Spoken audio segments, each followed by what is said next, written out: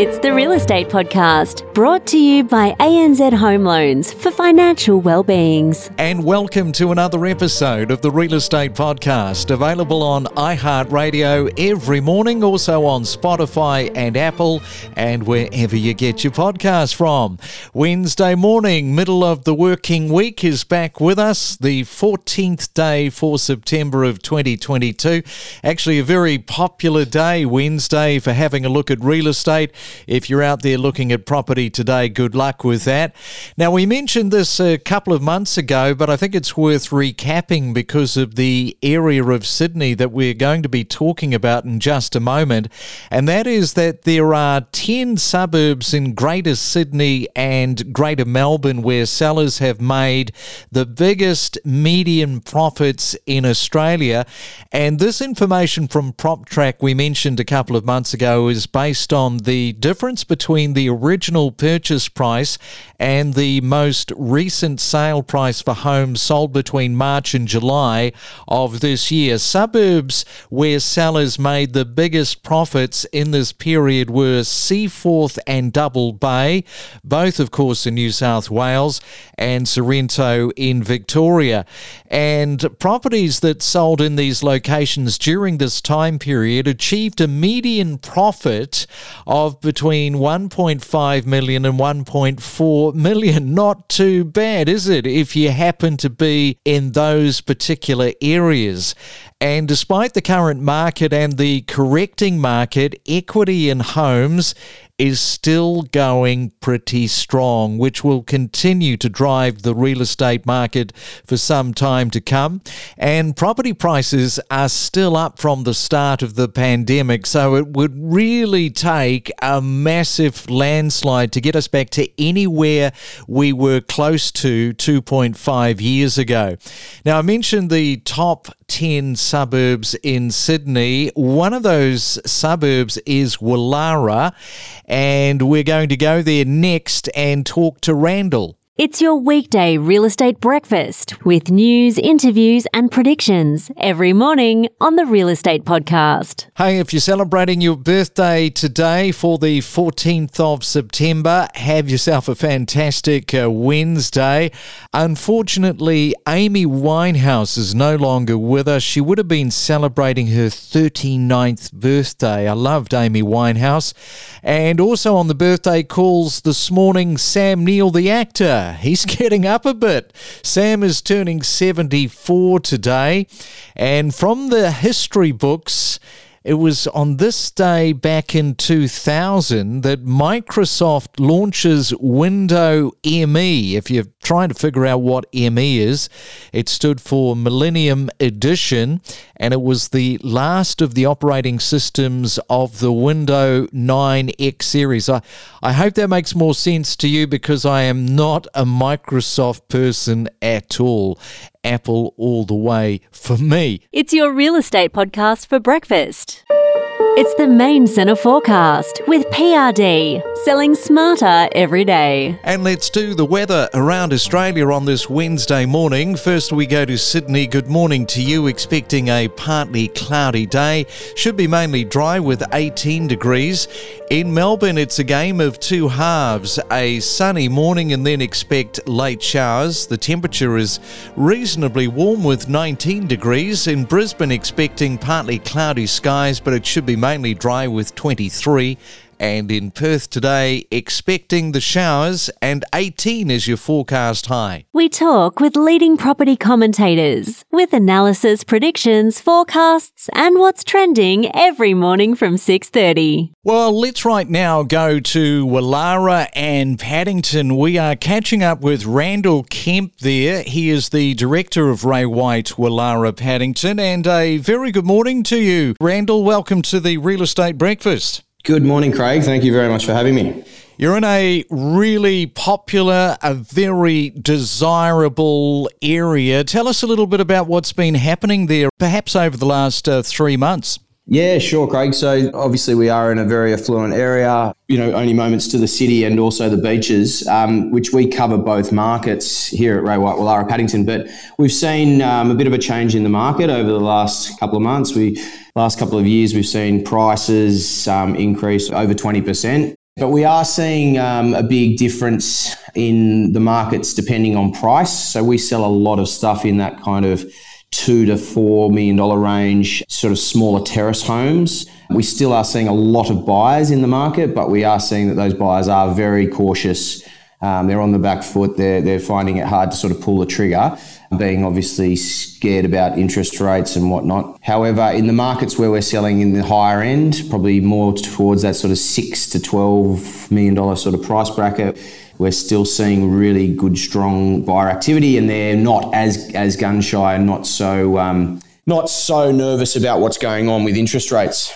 Yeah, and I guess the reason for that probably is because that they're quite established in terms of their loans. Some are not even carrying loans, so that all sort of points in the positive margin between that 6 to 12 that you talk about. I think so, and I think a lot of those buyers are also upsizing buyers. They have seen huge growth, as I mentioned before, in their current properties. So they might have bought for $2 million and the property might have doubled up to $4 million.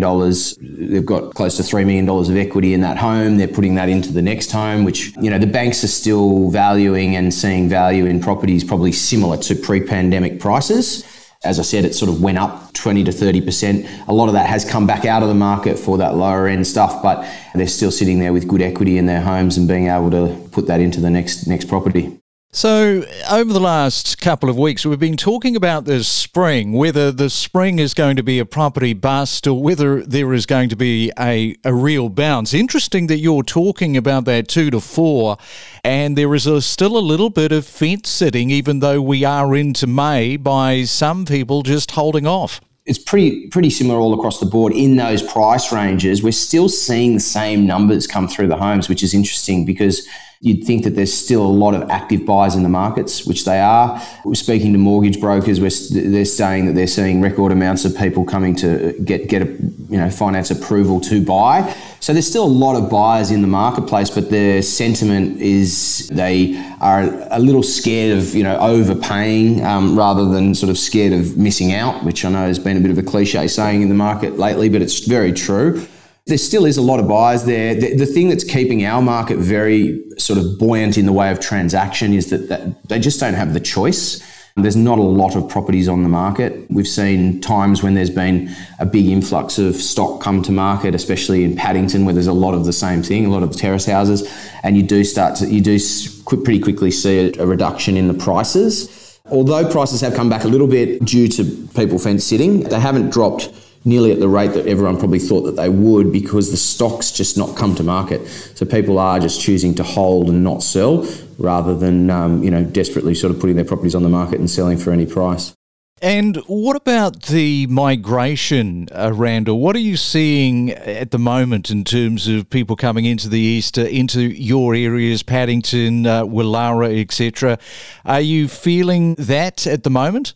Seeing huge numbers of people that were searching in the Woollahra Paddington area have spread their search out. So a lot of them go to the sort of inner west, even over to the North Shore, further up the North Shore, to get more value for money, get more house for their dollar, whatever it is. We are starting to see a lot of those types of buyers come back into Woollahra Paddington. So they might have spread their search a little bit and now they've sort of refined it back to Woollahra Paddington. I was just dealing with one buyer who's been looking for 2 years and she told me she's bid on more than 10 properties, and now she's put in an offer on a property that we've got in Woollahra, and it looks like she's going to secure that property after a sort of a 2-year search. And what about auctions? Now, you do get a lot of commentators saying, the auctions, they're not working, there's less people walking through the door. We know that auctions do work, and we know that auctions have still been punching through what is happening in the market. What are you observing around the whole auction versus private treaty? So in our office alone, we're sitting at about 73% clearance rates at auction, at or before auction. So there's still a 73% chance that you're going to sell your property, in a 4-week period. I think it's the old adage though, it creates a deadline. I think in this market more than ever, you definitely need to have that deadline there for buyers to act. It's very difficult to get them to act in a for sale situation because they're just everyone has this feeling that they want to wait, there's more stock coming, there's going to be more choice, they're going to get a better deal, all of that sort of thing. So I think auction does minimise all of that, and I think that it gives certainty and around timing for vendors as well as purchasers. So we're still auctioning predominantly all of our properties pretty much. Most of our properties would go to auction. If it doesn't sell by the auction, pretty much, our stats are that we're still at over 90% of selling the property within 2 weeks of the auction anyway. So it brings it to a head. Sometimes vendors do need to move their expectations a little bit. Sometimes buyers need a little bit more time to realise the value. But, we are thinking and knowing that in our marketplace, auction is the best way forward. And just talking about vendor expectation, how are you managing that at the moment? Again, something that we've been talking really freely about within the office and around the different teams within my office. It's really about educating the buyers about what is happening out there, trying to see it through a buyer's eyes, I guess, and see at a price point what is on offer and what value they can buy in the market at the moment. And that has changed a little bit, and so vendors do need to understand that. But a vendor will generally only understand that if they're shown that. They're not going to go out there and look for the bad news. We're just making sure that our vendors are fully aware of what else buyers are looking at in the market, what else they can buy in the market, and making it known of any properties that do actually trade within our marketplace on or off market.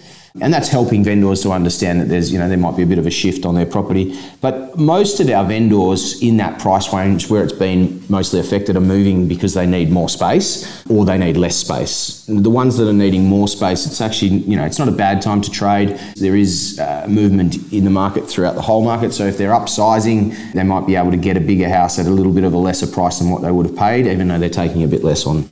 And just before I let you go, here we are on a Wednesday morning, the 14th day of September, so we're sort of halfway through the month. October is going to be here before we know it. Sort of prediction time between now and Christmas. What do you think's likely to happen? It's really hard to predict because, predictions over the last 2 years in real estate in our area have all been pretty wrong.